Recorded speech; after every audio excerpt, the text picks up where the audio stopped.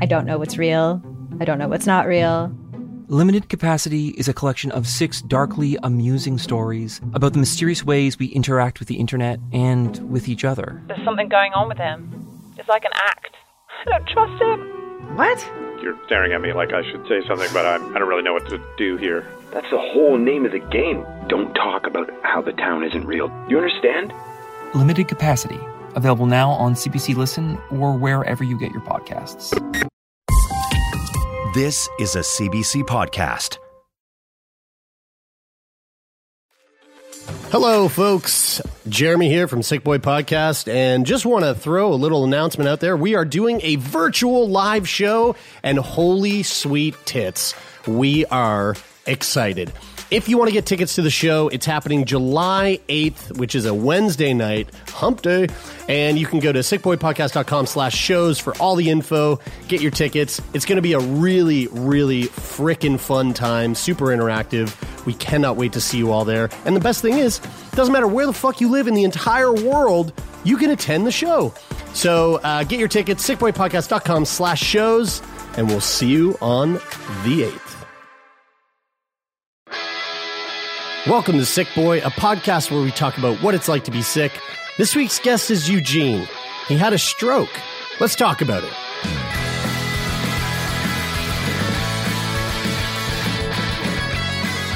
All right. Well, I'm excited. I'm excited for this conversation. Me too. Eugene, why don't you introduce yourself to our listeners? Tell us a little bit about yourself and where you're calling in from. My name is Eugene Haslam. I'm calling in from Ottawa.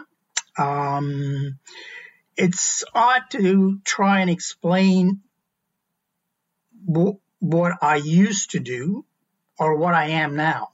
But I guess as a friend explained to me, he says, you are what you're doing. And what I'm doing right now is talking to you guys. So that's what I'm doing. What I used to do is quite different. And that, I used to own a nightclub. Actually, I've owned many nightclubs over a period of time. And many of the bands you would know that are quite famous now really just started.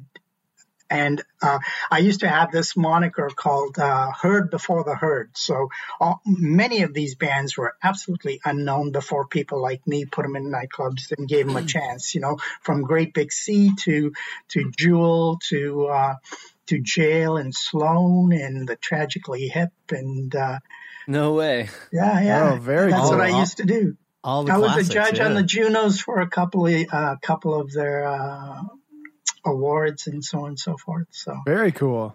Okay, so I guess then the question to ask next would be, you are what you do, and you're sitting here talking to us. What for what reason are you sitting here and talking to us on Sick Boy? For the simple reason that I'm still sitting and talking, because at one point, I thought I would not be around anymore. There seriously was a day when I had tubes in me and I was hooked up to all kinds of hospital equipment. And I seriously didn't know if I was going to make it into the next day. And I had signed away power of attorney to my wife and and I told my manager of my club what to do in case I didn't make it through the next day. Oh. So it is pretty serious stuff. Because you had suffered what is known as a stroke, correct? Yes, and I only knew that quite a bit after that. But yeah, I went through what I now know as a stroke, but I didn't know it at the time. So part of why I do this or want to do it, and part of this whole strategy is to let people know, especially people, goofs like me who never went to a doctor for so many years and never had any idea what a stroke was. Well, okay, so wait a minute. Am I hearing this right? So you had a stroke, but were living after having a stroke unknowingly? Because I imagine that when somebody has a stroke, I imagine that it's this like moment where like, whoa, almost the lights go off and like you're having you're having a fucking stroke. But, Well, but you it know sounds what? like you were unknowingly In having my a stroke. In my life as a bar owner, drinking all the time, the lights went off many a time. So it's kind of hard to tell, and that's the point of this, because literally, and this is the weird part. I was in Mexico. I wasn't even in Ottawa. I was in Mexico at a friend's place, and we were having a nice dinner, and we all drank a lot, and so on and so forth. I went to another friend's bar called the Martini Lounge and had a few more drinks. And I thought as I was walking home, wow, as most very inebriated people do, wow, I'm in pretty good shape. Look at me walking. And I went home and I was fine. But the next morning I got up and this thing that I didn't know was a stroke had happened. And in my sort of sense of experience, I was just thinking, gosh, this is the worst hangover ever. Oh, wow. Seriously, and I thought it was a hangover. And I just thought, I should just kind of ride it out like you ride out all hangovers. And see, so I've always pictured a stroke because we've talked to people on the show that have had a stroke before, and I know that there's a few different types of stroke. There's like ischemic or ischemic. I'm pronouncing that wrong. Ischemic stroke, and there's like a hemorrhagic stroke. Thank you, Brian. I think I'm having a stroke right now. I'm just trying to get this out. That's what you hear all the time. That's what you hear all the time when people like fumble their words and stuff. They're like, "Oh, I think I'm having a stroke." Exactly. And I always pictured a stroke as something that would be very obvious to see. It's like you see someone starts slurring their words and their maybe their face starts to contort and maybe they just collapse to the ground and with like a sort of dull look across their face. That's when when the bouncer doesn't let them in. You see that, right. you can't come in. Yeah. No, you either got to go home or go to the hospital. That's right. So, but in your case, Eugene, you were just going about your day and feeling like I just feel like shit. Like I feel like more hungover than normal, but right. I guess I'm getting old. Like that's what happens when you keep drinking and get old. Yeah, but Jeremy, I want to pick up on something you said, Sure. where you kind of had a preconception of what a stroke is. Mm-hmm. I had none. It just didn't occur to me. Life goes on. You feel healthy and so on and so forth. I had no preconception of what a stroke was. So I started from a really low bar, so to speak. Dive bar, if you will. Absolutely. So coming back to that, when I woke up the next morning, I just thought it was a terribly, terribly bad hangover. Mm. And what do you know what kind of stroke you ended up having? I mean, I'm sure that they must have told you.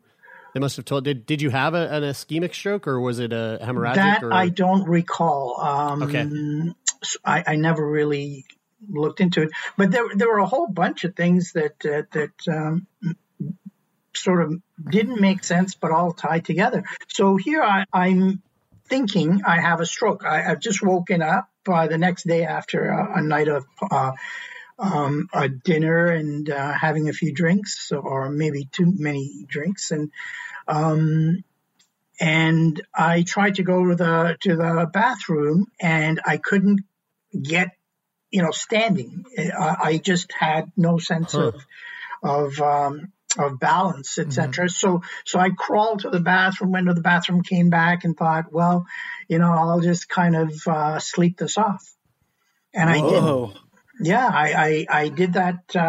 I guess I went through, periods of sleep and awake till the afternoon, and then I called my friend in Mexico, whose place I was at. I said, I'm not feeling right. This whatever I have, it's the worst hangover ever. And he said, well, You just stay put. And he called, he said, I'll be over. He called the hotel staff or the hotel front desk and said, go and check on him. So I heard a knock on the door. This guy, I couldn't get up to walk to the door. So I crawled to the door. I reached up. Jesus. And at that point, when I opened the door and I saw his eyes look at me, I realized that he knew something I didn't, and he went pale. Oh, wow. Oh, whoa, really? Yeah. So then he lifted me up, and, at that point, I'm starting to think, okay, there's something more wrong with me than I know about. But at this point, I still don't know I have a stroke, or I had a stroke, or I'm even in the process of it. And he took me to the bed, sat me down, and in I understand a wee bit of Spanish, and he asked if he should call a doctor. I said, yeah, call a doctor. Meanwhile, my friend Hansa had arrived, and we were all thinking that this is just some bad episode of a hangover. Well, what a hangover that would be. Yeah. I mean, I've been pretty hungover in my lifetime, and I've seen people who have been. There's one time my wife woke up next to me, and she's not a big drinker, and she was so hungover she was crying. Like I can get that, but when you can't walk anymore, that's a red flag for sure. But it's pretty wild to think that back to this red flag stuff. And sometimes I joke about it, about the bouncer not allowing someone in. But we have seen people like that who are fall down drunk. Right, of course, like while they're inebriated. But it's so shocking to hear that after a night out, the next day being that sort of rocked. That's why it's really important that the people who are listening to us, some percentage of this audience might look at what they're doing and not understand it. That's right. Yeah, that's right. And I hope that this is not just about well, especially if you have zero preconception about what a stroke is. I mean, I can see myself. I'm like a forever optimist. Like I can see myself being in a similar situation where like the worst case scenario is always the last thing that comes to my mind. And Taylor, it's like that time that it's like, and we've talked about this on the show, but it's like that time that you were like, yeah, my stomach I was in so much stomach pain. And then I rapidly and unexpectedly vomited all over myself. And then I passed out. And then I was just a bad hangover. And I said, yeah, it sounds like it. But I said, whoa, did you go to the doctor at the next day? And you were like, no, because then I woke up. Was a strong. I mean, I laid my head down and I fell asleep very quickly. But the point is, to someone like myself, if that had happened to me, I would have been like, oh, I'm calling the doctor right now. This is fucking bad. This is not normal. Like I gotta. Whereas you have a different attitude towards, something that you might come up against. Which to Eugene's point is sometimes that attitude might not be the right way to look at things, because we often don't. But if nothing crazy has ever happened, then and I'm assuming Eugene, you might put yourself in the same category here. It's like something bad happens and you feel this way, but you don't want to jump to conclusions. So it's almost like, well, if it happens again, then I'll definitely take some action. But if it's this one-off thing, like how bad I will also say though, Taylor, like you were sitting on your couch and there was nothing that could have been the cause of what you went through. Meanwhile, Eugene was on a heavy night of drinking and wakes up in the morning and is like, well, I did do this thing last night. I was hungover. I was mega hungover that day. That was a hangover story. So it's important to have some, and part of this whole thing is if you have no knowledge or experience, then yes, you could be like Taylor or myself saying, well, it's probably okay. When you have the knowledge or you have the experience, then you can connect it and say, oh, this episode is because of that. Mm-hmm. So did the doctors show up in your room then? Yeah, he did. And he had this stethoscope and he's checking me out. And I was trying to explain my physical state or all of this stuff that was happening. And so I was saying I didn't have any balance. I was falling down. I couldn't, reach the door, etc. So, and he's just trying to make a diagnosis based on what I'm telling him and what he's seeing. What he's seeing and probably smelling is, the day after that smell of booze. Like, this man's just drunk. Hungover. He's still drunk. Give him some more. Yeah, hair of the dog. So he was trying, to be fair to him, he was trying to make a diagnosis based on what I was saying, what he's seen around, and he said, well, to make an accurate diagnosis, I'd have to take you to the hospital in Cancun. At which point I said, no, I'm leaving tomorrow. My flight, my regular flight was scheduled the next day. So I thought, well, you know what, just fix me up. And I'll leave on my flight tomorrow. And when I get back home, everything will be all right because it's only a hangover. And he said, no, I think it could be vertigo because of my balance and all that. So once again, he could not treat me without really assessing me in a hospital. But since he kind of thought maybe it's vertigo, my sense of balance, he treated me for that. So he gave me some injection. I don't know what. And then I wrote a prescription, which my friend went to the store and got for me. And so I took it.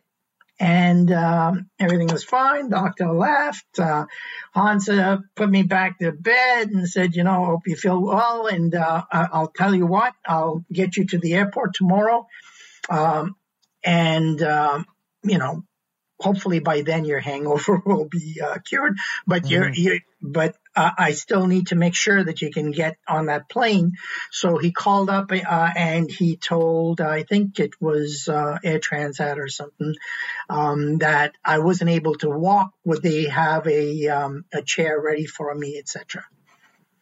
So even up to this point, I have no idea that I'm going through anything other than a reaction to a night of having a bender. Did that medication that he prescribed for the presumed vertigo, did that have any positive effect? Like, did it make you feel like you had your balance back a little bit or anything like that?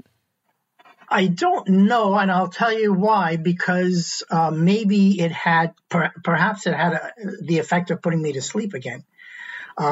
So because I went back to bed. So, and one thing I was very conscious of was trying to, because I felt in such bad shape, I consciously tried to use less resources.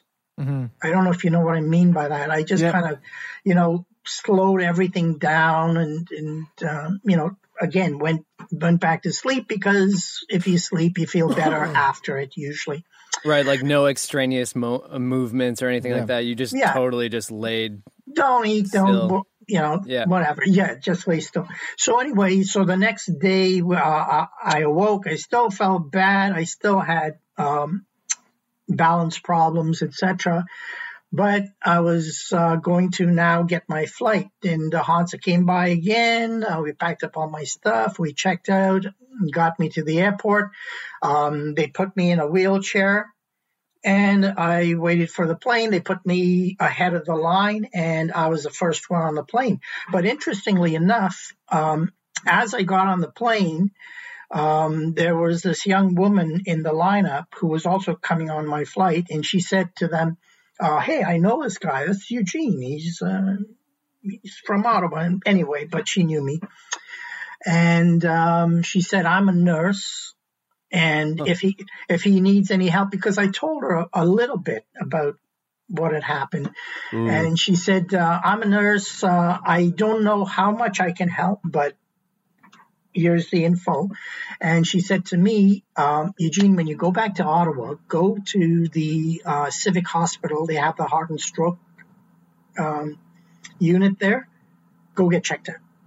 Oh, so she could like see. She had at least an idea that like something was up. And I think so. Wow. Yeah. Interesting. Yeah. But even at that point, I didn't.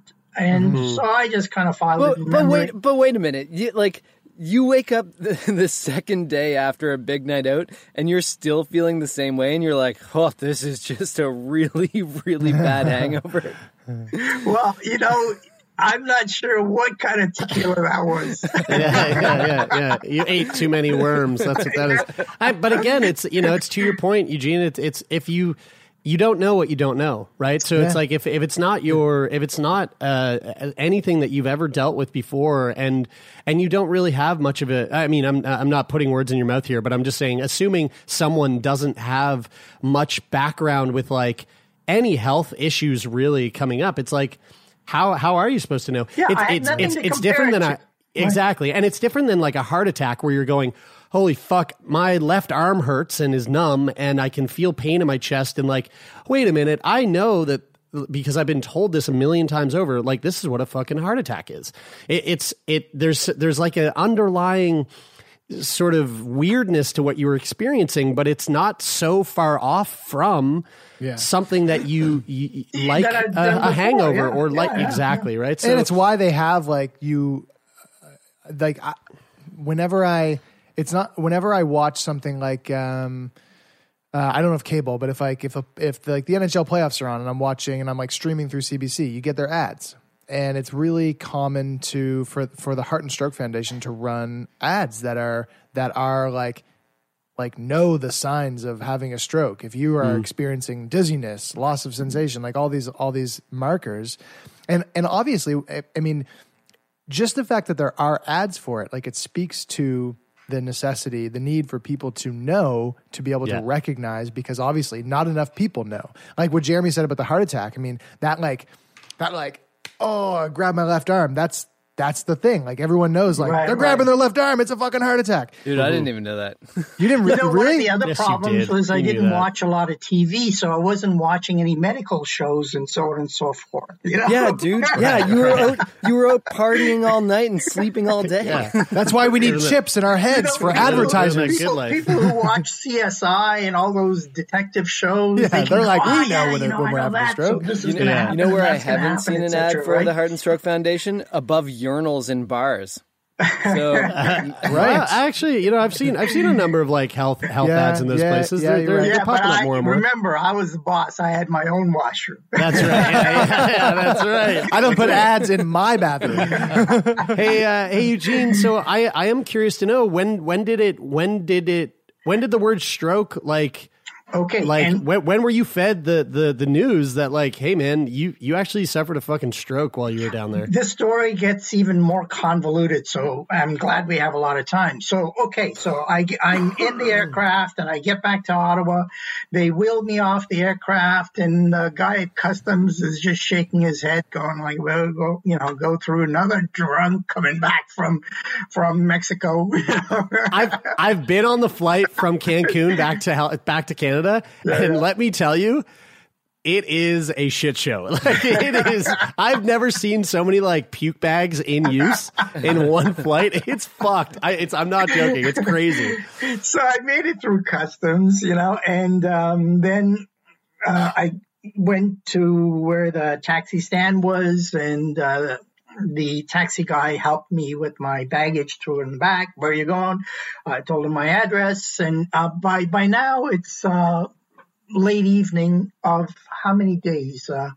2 days, right? Because I waited one day after I got up the morning after having the stroke, or maybe I had the stroke overnight.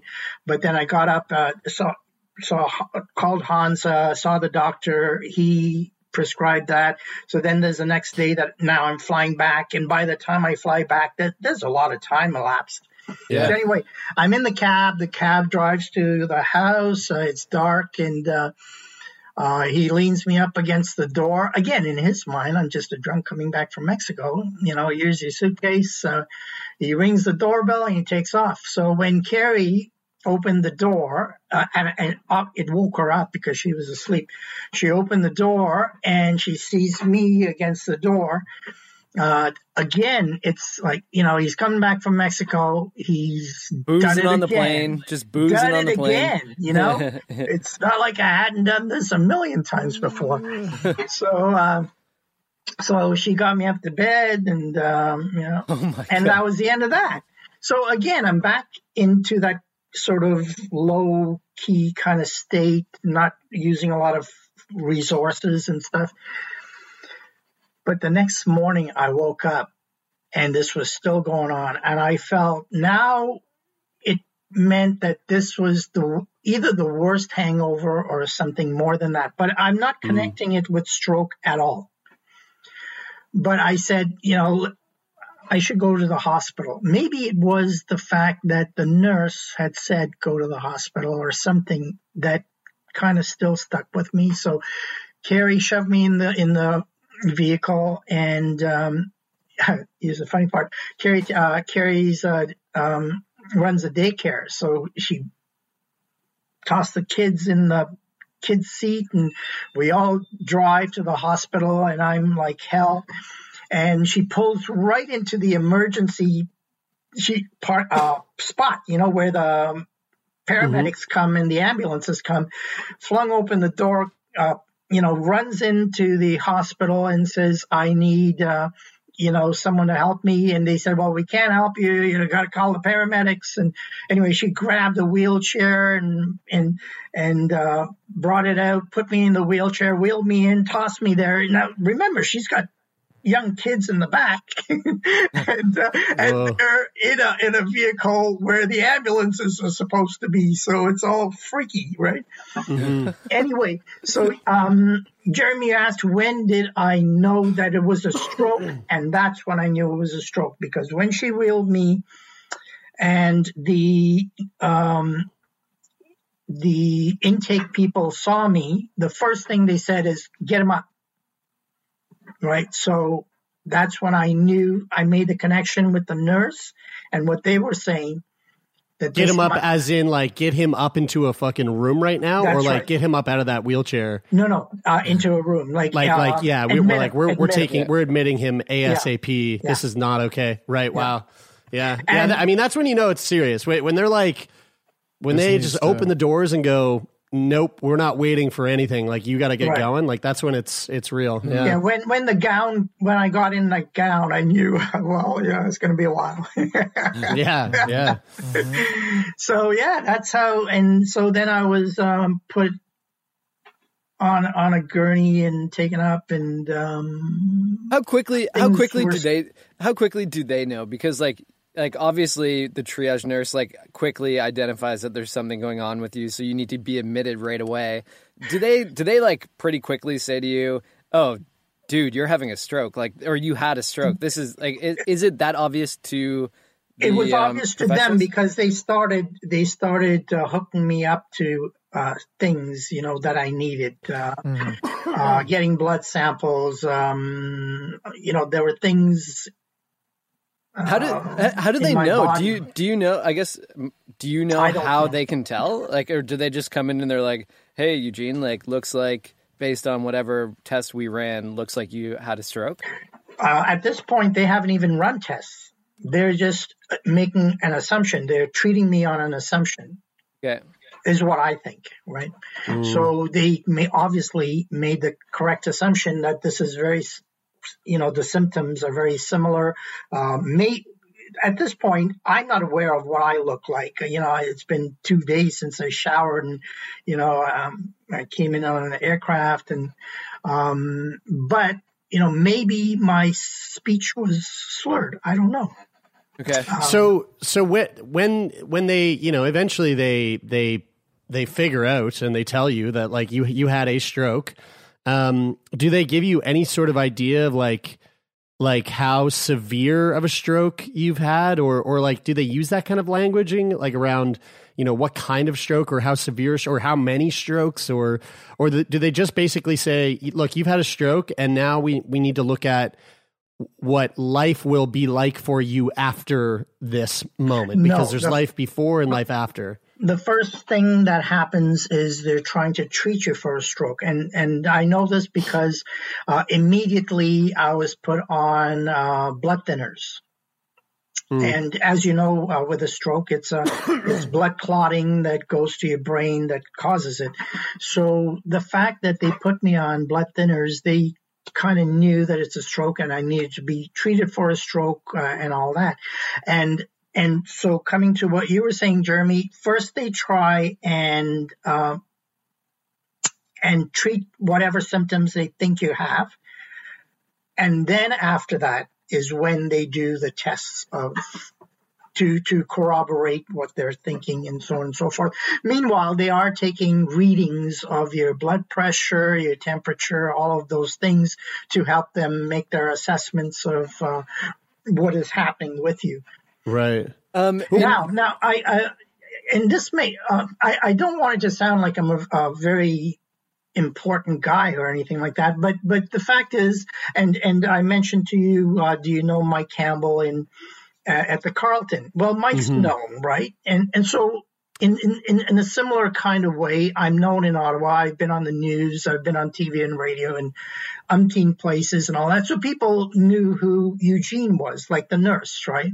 Right. And what was interesting was at the hospital, one of the top thrombosis doctors said, "Hey, that's Eugene." One of the staff walking down the corridor says, "Hey, that's Eugene." And everyone's saying, "Hey, take good care of that dude. You know, we need him around." Yeah, they're like, pour him another round. Pour him another round. Stick that tequila in his IV needle. See what happens.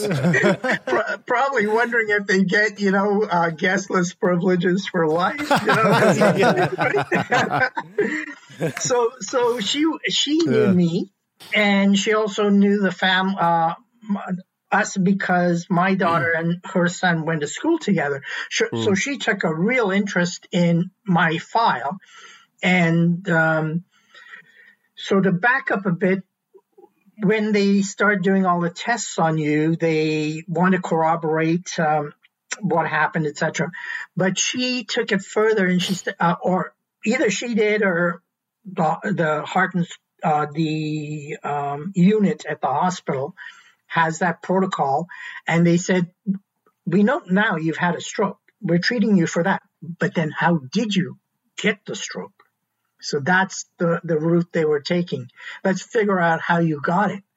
Right. And it turns out that I got the stroke because I had cancer. Whoa!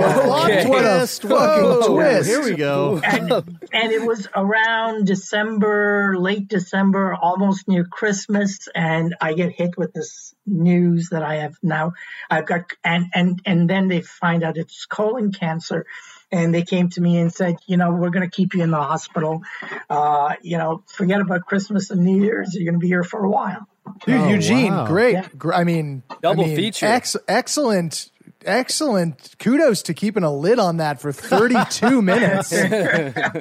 And like throwing down the twist. That shit wasn't even in the pre-interview document I have here. So, but wait, something just kind of struck me about that, because you said like once they knew that you had a stroke, they were like, oh, let's go figure out what was causing this. And I don't think I've heard somebody say that before, that they can kind of dig into. I mean, I guess when I'm thinking about the different stroke cases that I know of from the past, like one that jumps to mind is our friend Brandon, who had cancer and then it caused him to have a stroke. But I didn't know that they could kind of like mine into like what actually causes. I don't think Brandon's cancer is why he had the stroke. I think it was a symptom of the treatment? The trial medication, right. The trial treatment that he was on that led to the stroke, and that's why they had to stop the Eugene, the entire... when was just to clarify on your cancer, so you were aware of your cancer and then You weren't aware of your cancer at all until you're going about your life. You go to Mexico. You have this crazy symptoms. You think you're hungover. It lasts for days. You end up in the hospital. They're treating you for a stroke, and it's at that point that they're like, "You've also got colon cancer." Yeah, absolutely. At that very point, yeah, I had no clue at all. So crazy. So, your life, your life changed pretty dramatically in that. As I told you earlier, fantastically dramatically. Gymnastically. As I mentioned earlier, at that point, I didn't know if I would make it into the next day either. And, with the cancer and all that, I started signing things away and making, I think, a mental exit. So you were fully ready. You were fully anticipating your own death. Yeah, and you have to remember, I'm heavily drugged up at this time, and all around me are people who have other issues and so on and so forth. And yeah, I think I will not last into the next day. I mean, when they come to you and say, "Hey, Eugene, so it turns out you had a stroke."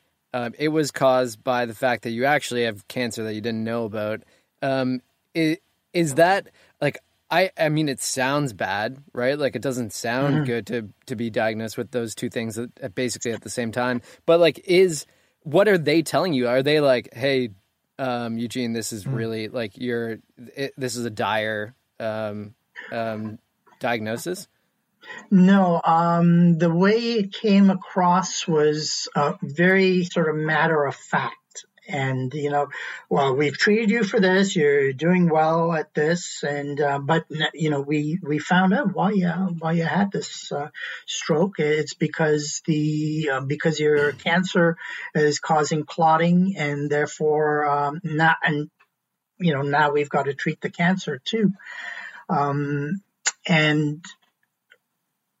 at that point, I don't know, I mean, anyone who's at the end of their existence might have a whole bunch of different stories. I can only tell you mine. But one of the interesting things was, and I've heard people say when they were thinking that they were exiting this world, that they think to themselves, maybe I should have done this, maybe I should have done that, maybe I should have done that. I had retreated or found a sense of quietude in myself. And you know what? I was damn happy for the life I had lived. I mean, all these bands, all these things I had achieved, all my staff were in a good place. I was okay with it. And, there was a certain sense of calm about it. I'm not saying that everyone will have that or that will happen to everyone. Have you been like a spiritual or religious person in any way? What was your relationship with the idea of death before that? Had you ever thought of it before? Actually, delving into that, I am a non-theist, not even an atheist. My father was Catholic. I was brought up Catholic, and then my mother, who changed it from Anglican to Catholic to marry my dad, changed back to Anglican, made all the kids Anglican again.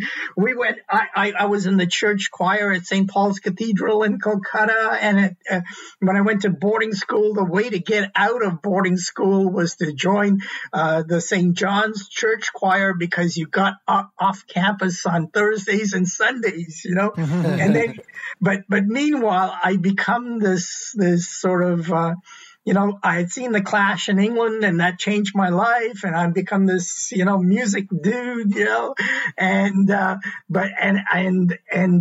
again, my worldview changes from, being a kid in Calcutta to being a kid at Nelson A. Boylan Secondary School in Toronto and York University, smoking drugs and all of that, But I had gotten to a place in my life where religion has no place in my life.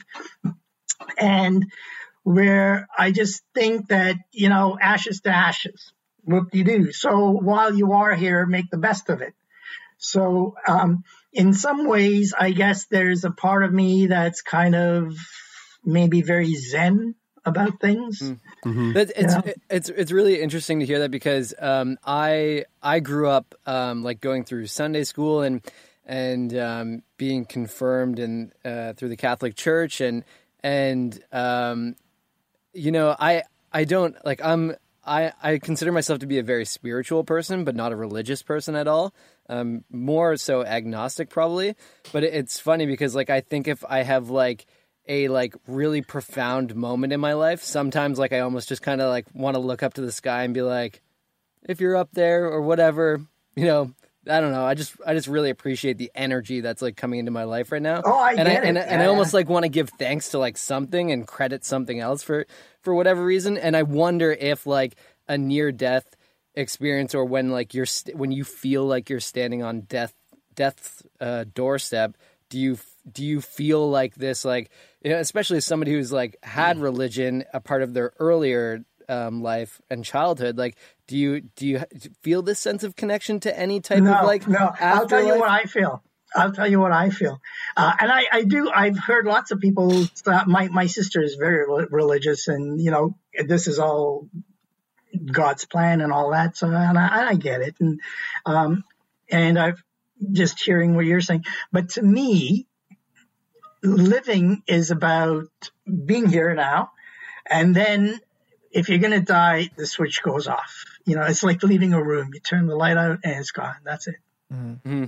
Nothing more, nothing less. I don't attribute any great meaning to living or dying. But I understand when, you know, how the universe is so large, and you know, when I'm up in Montebello where I live some of the time, and you know, and the deer is right in front of me there. I think, you know, this is so much larger than me, but I don't give any of that attribution to anything other than this big planet and this big universe that we're on.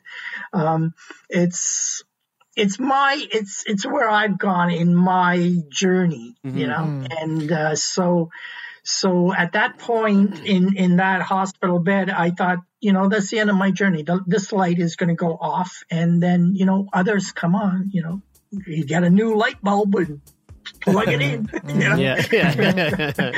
Yeah, about 100,000 every day. Yeah, that's right. Sick Boy Podcast will be right back after this very short break. Think of your favorite one-hit wonder. Or that overpriced toy your parents would never let you have. Or that TV show that no one else remembers because it was canceled way too soon. Now, what if we could fix it? I'm Francesca Ramsey. And I'm DeLon Grant. And after 20 years of friendship, we are now hosting a new nostalgia podcast called Let Me Fix It. Each episode, we'll dig into our favorite celebrities, shows, and brands of yesteryear, and then imagine what it would take to repackage them for relevance today. Think of our show as an intervention, but with way less stakes. So subscribe to Let Me Fix It wherever you get your favorite podcasts. The Dose from CBC Podcasts is a new weekly health podcast hosted by Dr. Brian Goldman that cuts through the confusion as we live through a global pandemic. Each week, top experts answer your most pressing questions about the coronavirus and other health topics, providing the latest evidence in a way that's easy to understand. It's your guide to getting through this difficult time. You can subscribe to The Dose wherever you get your podcasts. How long ago is this when you were laying on the bed having that thought? December of 2010. Okay, so we're you know, a decade later. Yeah. You are still here. The light hasn't gone off yet. How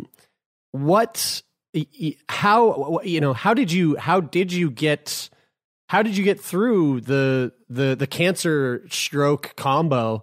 You know, did treatment just like go really well and now you're living your best life, or like what was the thing that kind of got you journey? through through that period? A bunch of things.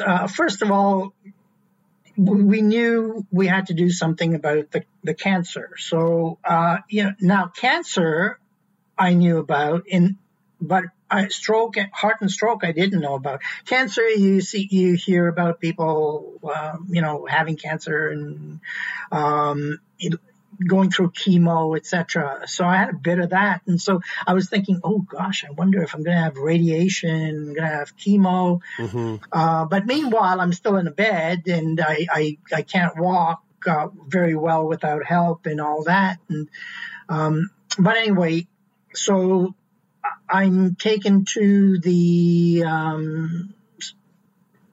operating room, and they surgically remove the cancer. But even at that point, they only know that they've removed what they can see, and who knows, they'll follow you up. Right. So there's a part of me that says, well, there's a long process now to go through. But there's the other part, to speak to what you were saying, Jeremy, is this: now you've got to rehabilitate. And I could not walk. So I needed, those walkers that people you see on the street. It's just a metal kind of walker. I thought I was relegated to that for the rest of my life. And now that was a tricky thing, because from an able-bodied person being able to walk, and I understand, people who are limited to wheelchairs or have a broken ankle and they can't walk, and all of those things where one day you're this and then the next day you're that. It kind of puts it right in your face. Yeah. So you start dealing with that. Now in my head, I'm thinking, well, I will have to learn how to use this walker. Again, I was so lucky because at the hospital, the guy helping me with physio knew my nightclub, knew me, it was like, hey, Eugene, we got to make sure that you're okay, dude. We're going to send you back to work. You know what's so funny? In like the 250 episodes that we've recorded on Sick Boy, I've always been wondering what that secret sauce is to get the best level of healthcare in the hospital. It's owning a nightclub. It's owning a nightclub. Like, that's it. All you have to do is promise people a guest list, and you're fucking gold.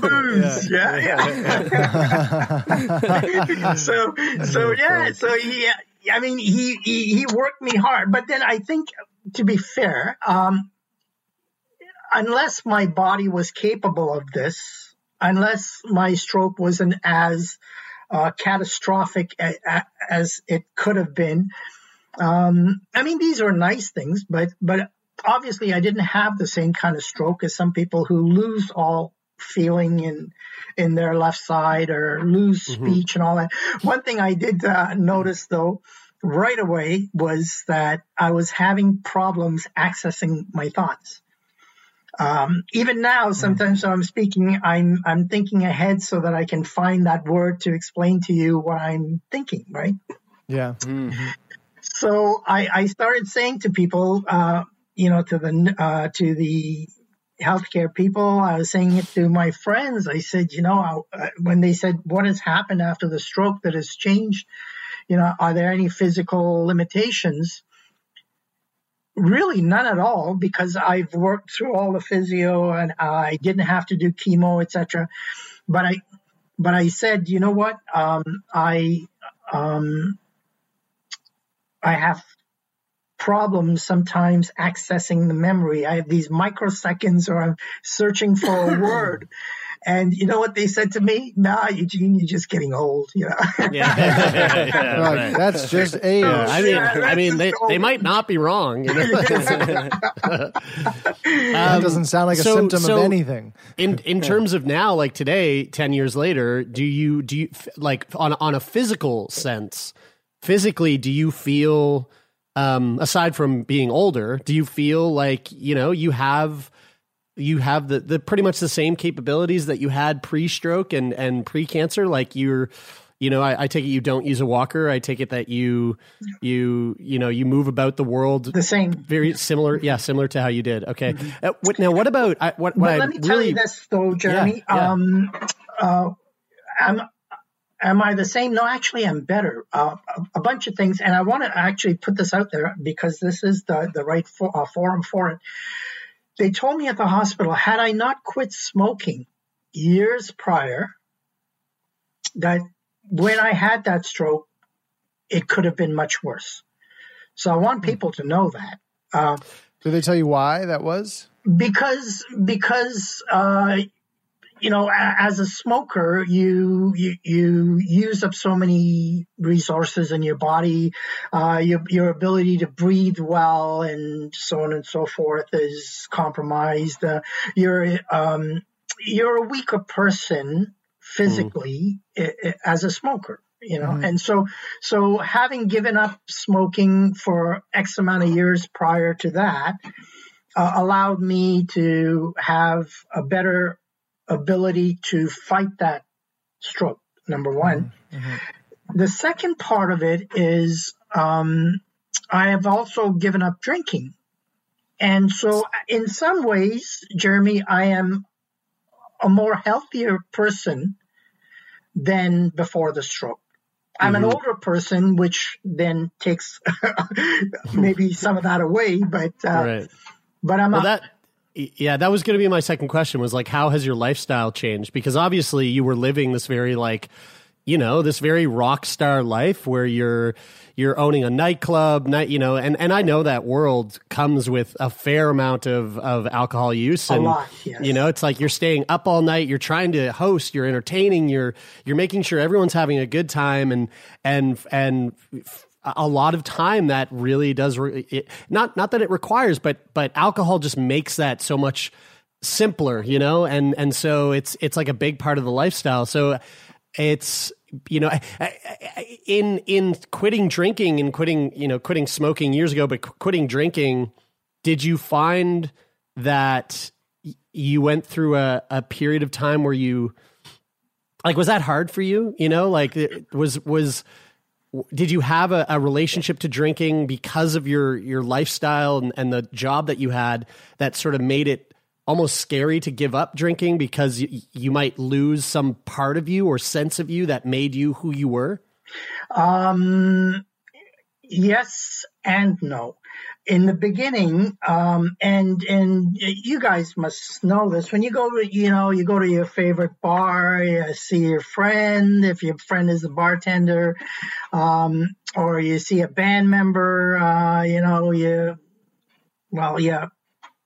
have a couple of shooters with it too, right? Yeah.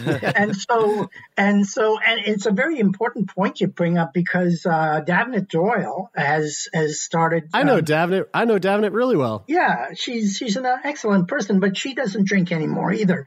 Right. Katie Lonergan, who used to play with the Mahones. She doesn't play with them anymore, but she does not drink it. She never drank it in the clubs. And one of the things with me running a nightclub was that each band that comes in, whether it's Radiohead, whether it's Bo Diddley, whether it's the Rolling Stones, whatever, and by the way, they did video at my club. I just want to throw that in there. Yeah, there you go. Might as well just toss it in there. Why not? Yeah. But all of these bands have riders, and basically the rider says, we're going to be there between this time and this time. We want a bag, of chips, 4 bags of chips, 2 veggie platters, 2 charcuterie platters, blah, blah, and this much booze, right? And interestingly enough, musicians now, and especially as I saw through my the arc of my career, musicians who were starting when we're all young, and we're mostly all young when we're starting our careers and stuff, we tend to be invincible and drinking and all that. But what I found is that as musicians became more professional and had longer careers, there was less of a demand on their rider for booze. Interesting. It's just they became professional and needed to be on the game. It's also just hard to maintain that lifestyle over a long period of time. It's like you'll run yourself straight into the ground if you if you continue that like hardcore party lifestyle. And but I was pretty damn good at it. It's funny though. My pace is great. It's funny though, because I think of like the first time we did like a few live shows and we were going to bars and they're like, oh yeah, by the way, you drink for free while you're here. And you're like, we drink for free. We would get wasted. We're going to drink then. But then like as it becomes like something that becomes more and more regular, you're like, oh, well. And more viewed as, not that it's not viewed as like a lot of fun, but viewed as more work. Then it's like drinking while you're working becomes a little bit more challenging. I sympathize. And if you're on the road, and you got to get to the next city and start up again, and like it just catches up with you, all the travel time, the lack of sleep. It's funny. You got to keep your body. I really sympathize with you, cats, Jeremy.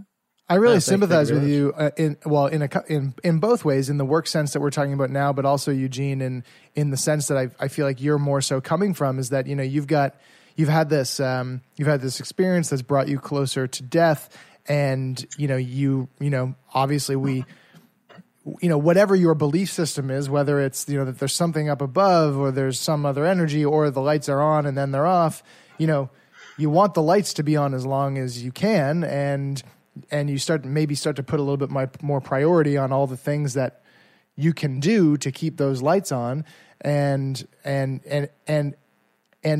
just like most things in life, it very rarely is this like one thing. It's this smaller collection of things that add up, and these marginal gains that end up making the difference. And I really sympathize with that in my experience, and started getting back into being, more athletic and fit over the last few years, and not quitting drinking, because I definitely still enjoy beer, but I've kind of inadvertently stopped getting drunk. So, and that's been a big shift, because now if I feel that way the next morning, then that means that's now taking away from my ability to go out and enjoy walking with my partner and my dog, or it's taking away from my ability to get to climb onto my bike and actually have a positive experience and be able to enjoy the day. And there's all these aspects. So I just wanted to kind of, I sympathize, and I see where you're coming from on both ends, with the professional and with just like enhancing your life and what reducing that kind of contributes to that. Reducing alcohol, I guess. And part of what I like to do, and I did this at the club too. I also spoke at the Terry Fox Center to students from all across Canada. And one of the things I like to reiterate is that have fun. Like I don't want to ever be preachy about stuff. Go live hard, live. Do the fun things that you want to do, like I did, etc. But I wish I had more knowledge. And to give you an example, it's like a hockey player. If you lived in the 50s and you were a hockey player, you worked without a helmet and not as much padding and all that, and you thought it was okay. Yeah. And you were a great hockey player. But now that we know better, the hockey players have helmets, they have physio, they have better gyms and the better facilities and all kinds of knowledge and all that. It doesn't make you any less of a hockey player. In fact, it might make you more. So live hard, be a good hockey player, but as with all this information and with the right kind of backup to help your game, Yeah, it's not about preaching and don't do this, don't do that. It's let's give them all the knowledge to make you have an even better time than I did, Yeah, absolutely. Eugene, we're coming up to time here, but before we wrap it up, there's a question that we like to ask all of our guests, and I'd like to cue it up for you here now. What would you say out of everything, the colon cancer and the stroke, what would you say is the biggest thing that those experiences have taken away from you? Oh, what they've taken away from me is this thing that was actually, and not just a physical cancer, but the cancer of how I was living. So they've taken away the real bad part of me. They've made me reassess, instead of, you can still go and have fun, you can still do all these things, you can still travel, you can do all of these things you like to do, and I'm better for it. So they haven't taken any of the positive things away from me, which is odd the way I think about it. They've taken some of the cancerous things away from me. The things that were holding me down, that I didn't know were holding me down, or that I didn't sort of acknowledge were holding me down. Mm-hmm. So in some ways, they've kind of enlightened me. Well, the second part of that question is what do you think is the biggest thing that those experiences have given you? Time. The fact that I know that the trajectory that I was on was a good one, and certain things that were not good for me, I've left by the wayside, and I still have more time to do these things. For me, this is a wonderful moment to be able to look at three other faces from all parts of the country, and so those are the things that when you mentioned, Brian, of looking up at the sky, to be able to see just these little things and make something of it. When I came back, I was in Paris when the COVID shutdown was happening. Oh, wow. And I flew back into Montreal, and I went to Montebello to quarantine. And as I'm going through airports and I'm seeing the surrealness of the world and how different it is, and thinking, I'm going to be quarantined and the world is falling apart, etc. And I looked out my window, and the deer was munching on my hedge, and the birds were out there, chirping away. And I realized that the planet was okay. It was humankind that was having a problem. Mm-hmm. And so these are the things that happen, these moments of enlightenment, or looking at stuff and just saying, wow, that's cool. Mm-hmm. I don't chase squirrels to beat them up anymore, even if they're at the plants and tugging right, up. Yeah, now I gotta go, let's share the damn universe. That's how I feel when I do mushrooms. Yeah, there it is. Eugene, I gotta say, man, this has been such a treat to meet you and to hear your story. And you definitely have just brightened up my day for sure. And I don't think I'm alone in saying that. So on behalf of myself, the guys, and all of our listeners, thank you so much for being with us today and for sharing your story. Absolutely. You're more than welcome. And I'm lucky that people ask me my story, but I look at the three of you and I'm thinking, folks need to know your story too, because you guys have great stories. And you've got more to go. So, live large. Thanks. Yeah, absolutely. Thank you, man. Thank you so much. And thank you all so much for listening. We hope you enjoyed it. We will be back next week, as we always are, with another wonderful conversation. In the meantime, if you want to support the podcast, you can do that by following us over on Spotify. You could leave a rating and a review and hit the subscribe button on Apple Podcasts, or you could go to www.patreon.com/sickboy. Tay, why don't you tell them a little bit about why Patreon would kind of change people's lives? Well, Patreon is really just a place where we are building a really awesome community, and it's it's full of people that have really loved to support us and to see us be able to do bigger and better things along the way, and be a really close part of it. We've been doing a lot of really cool things, especially since this pandemic has been keeping us more in place, where we're doing Patreon hangouts with everybody every week, and some really cool online live show stuff that you can get access to when you are a Patreon contributor. So that's patreon.com/sickboy if you want to help us out there. And thanks as always to Donovan the Meerkat Morgan for the amazing sound design on the show. Donovan, thanks for making it sound like we're in the lineup at Eugene's bar. But wait, we we didn't stand in the line very, very long because you're on the guest list. We're on guest list. So now this is us walking into the bar, and we're ready to have a good fucking time. Thanks, Donovan. And then, and hey, thanks to our measly intern Lauren and Jeff Lonis for all the work that he does for us. So I feel like it's more important that we shout those guys out more often because they really help us put this show together. Keep this shit together. Yeah, keep this shit show standing. That is it for this week. I'm Brian. I'm Taylor. I'm Jeremy, and this is Sick Boy.